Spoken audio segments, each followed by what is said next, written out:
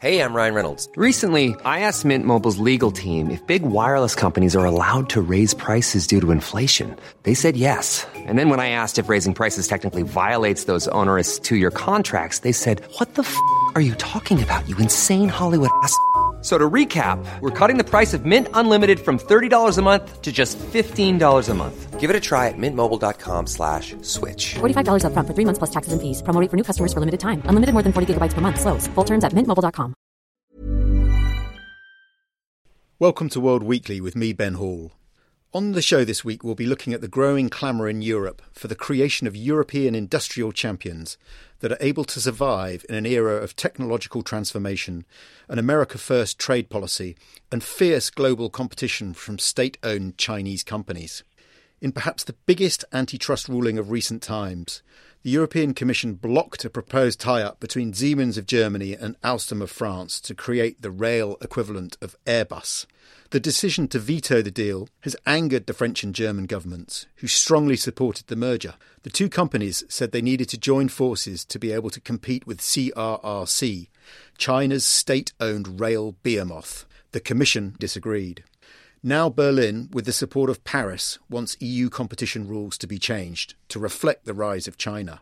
This was just one of a number of proposals for a more interventionist industrial policy presented earlier this week by Peter Altmaier, Germany's economy minister. He warned that Germany and Europe risked becoming mere bystanders in the next industrial revolution unless states were able to protect technologically important companies or subsidise research and innovation. But is this protectionism in a new 21st century high-tech disguise? Joining me on the line from Brussels is Rochelle Toplensky, the FT's Brussels correspondent, and from Germany, Guy Chazan, our Berlin bureau chief. Rochelle, if I can start with you. The Siemens-Alstom case really does sort of sum up the arguments on both sides.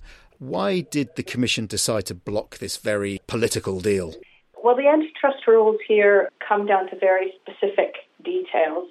The Commission, the Competition Commission, is a quasi-legal body, and they look at the actual details of railway markets in Europe and around the world. So while the story of growing state-backed Chinese enterprises coming in and competing in an unfair playing field in Europe and beyond, people recognize that as a broad story. But when you actually look into the details of the rail market in Europe, it looks slightly different.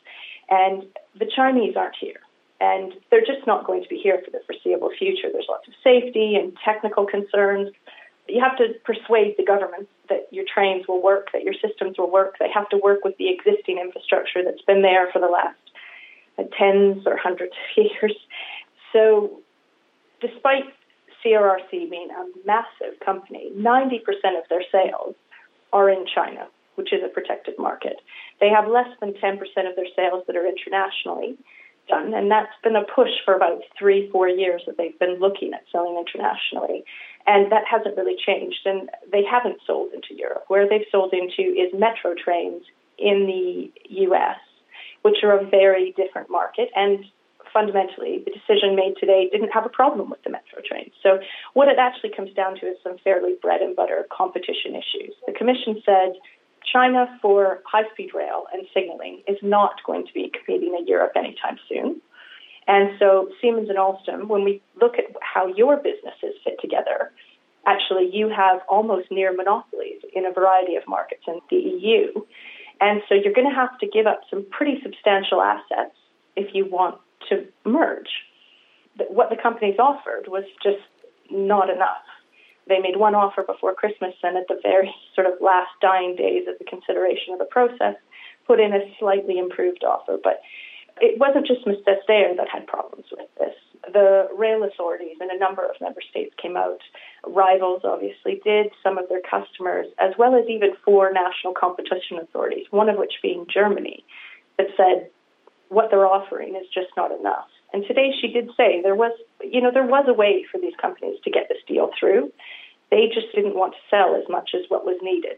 Isn't the criticism, though, that the European Commission is sort of taking a rather static view of competition, and that 20 years ago the Chinese rail industry was rather backward, and then suddenly they are leading the world in terms of innovation, and price, and that with their massive R&D budgets, they'll soon be in a position to really take on Siemens and Alstom in global markets, even if the Chinese market itself remains pretty closed. Was the Commission not moved by that argument at all? Well, they were. And in the markets where China is likely to compete in the next, when pushed, she wouldn't say exactly how many years, but whether it's 3 years, 5 years, 10 years. When the Commission looked out for the next few years for very specific markets, most of them, they didn't have a problem. Yes, they are probably going to be competing on metro trains or on some other rolling stock. But for those specific ones where the Competition Authority raised the concerns, they just don't think it's going to happen. And so strictly speaking, the companies needed to do something. And we've seen this in the States where CRRC has been quite successful. They've had 4 metro contracts that they've concluded there. But what you're actually starting to see in the U.S. as well is even new barriers starting to come up. So concerns about rail infrastructure being provided by foreign companies. So they recently, last summer, added railway infrastructure to the CFIUS filtering. So foreign investments will now be screened if they're in the railway industry in the U.S. And there were a number of voices that were coming from former CIA agents and people warning that these are now very connected trains. You know, they've got Wi-Fi, all the signaling systems are communicating in where the trains are and routing them. And there was concerns about whether that data could be harvested, whether the routing might be manipulated, and whether that was a security concern. So the lawmakers in the U.S. are actually contemplating a 1-year ban on any purchases of Chinese trains to sort of consider if there is merit to these concerns. I mean, it sort of has some echoes of a similar sort of concern and debate that we're seeing over Huawei and the 5G network. It's not something specific, but there's sort of a general unease that these are very vital arteries that are running through our cities and our industry, and a question of whether do we want them made by foreign companies. I mean, Chinese railways, it's a closed market. Japan is a closed market. Russia is a closed market for railways. So there's nothing to say that they couldn't just turn around and actually, as the EU, say, we do think this is a strategic industry and we don't want foreign competition. Guy, Peter Altmaier referred to the question of creating European industrial champions, but he had a lot of other proposals, didn't he? And they really did amount to quite a sort of sea change in the German approach to industrial policy. Absolutely. One of the most eye-catching proposals that he unveiled was this idea of creating a state investment fund that would step in to kind of preempt foreign takeovers of big German companies.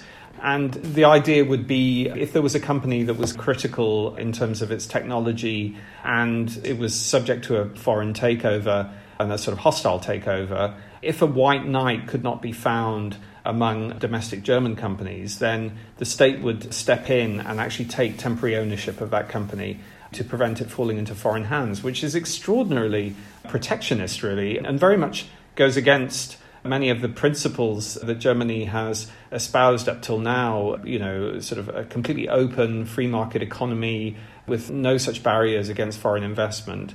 So it is definitely a kind of sea change. I think what motivated Altmaier was this event in 2016, which is constantly being cited as one of the sort of watershed moments in recent German history. It was the sale of KUKA, a leading robotics group, to a Chinese appliance maker called Midea. And that was a huge shock to the German political and business establishment. It was a sort of this company that has really been seen as a national champion was bought by a Chinese firm and since then has really been struggling, actually. And that was seen as a massive blow. And from then, there's definitely been the sense that Germany is really acutely aware and worried about a lot of its high tech falling into Chinese hands.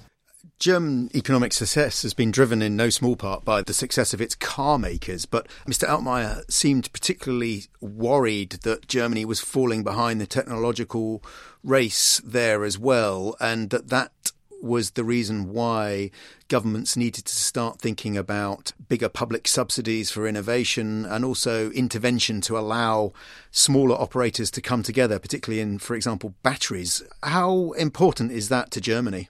Germany really sees its economic strength as resting on the success of its car industry, and they are absolutely paranoid about losing their global leadership in cars, especially premium cars, where they really dominate the market with, you know, Mercedes-Benz and BMW. Now, the big fear is that we're heading towards electric vehicles, and that could be the point where Germany loses its leadership position. And it's really one of the things that I think keeps people like Merkel up at night, and also people like Altmaier. So Altmaier is really pushing the idea that there has to be this active industrial policy to ensure that the value chains of the future when it comes to electric cars remain in Germany and Europe. And he's prepared to be very interventionist on that front to make that happen, in particular when it comes to battery cell production. It's one of his real hobby horses, and he mentions it at every available opportunity. They really want to make sure that there is some sort of big battery cell factory in Europe. It doesn't have to be in Germany, but it has to be in Europe.